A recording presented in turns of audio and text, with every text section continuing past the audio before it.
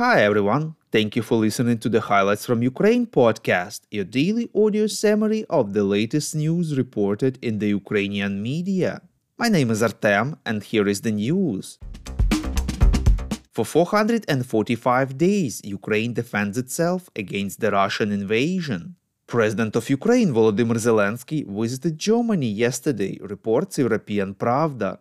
He met German President Frank-Walter Steinmeier and Chancellor Olaf Scholz. He also traveled to the German city of Aachen, where he received the Charlemagne Prize. At a joint briefing with German Chancellor, Zelenskyy said that this year it is time to determine the end of the Russian-Ukrainian war by making the defeat of the aggressor irreversible.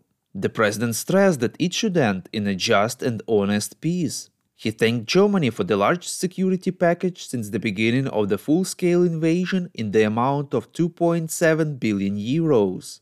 German Chancellor Olaf Scholz said that the withdrawal of Russian troops is a necessary prerequisite for establishing peace in Ukraine. He stressed that Ukraine is ready for peace, but Kyiv does not want this to mean some kind of freezing of the war and dictates from Russia. We would really appreciate if you could recommend us to your friends and family, as well as share information on social media. This way more people would learn about the podcast and truth about Russia's invasion of Ukraine. The president of Ukraine believes that the armed forces have almost enough assets and weapons to start moving forward and that Ukrainian defenders are primed for success. He was reminded of his earlier remark that Ukraine needed more weapons to launch a counter-offensive.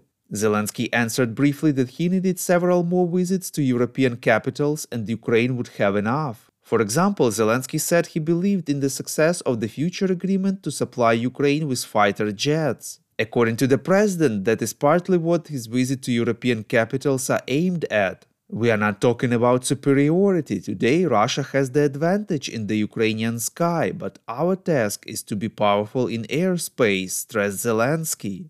The Ukrainian leader also reacted to the Washington Post's report that he allegedly suggested occupying Russian villages to gain leverage over Moscow, as well as blowing up the Druzhba oil pipeline.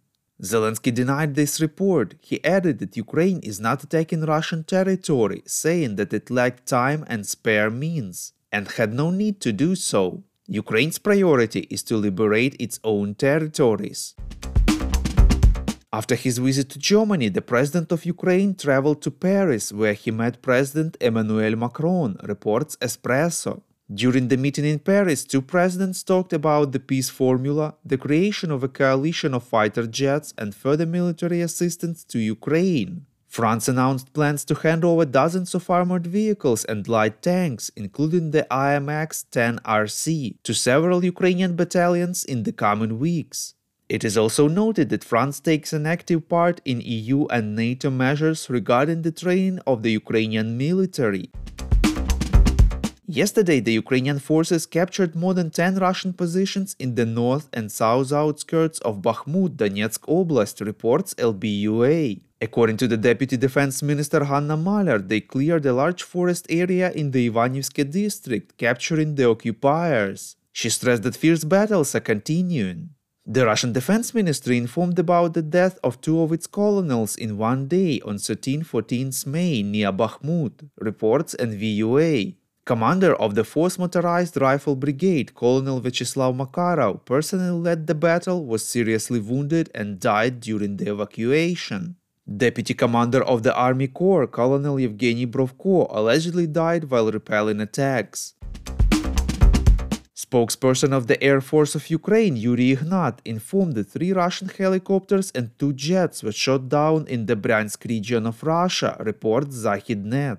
Ignat said that they were downed by the Russian air defense. He clarified that these vehicles were on their way to carry out a combat mission at the front.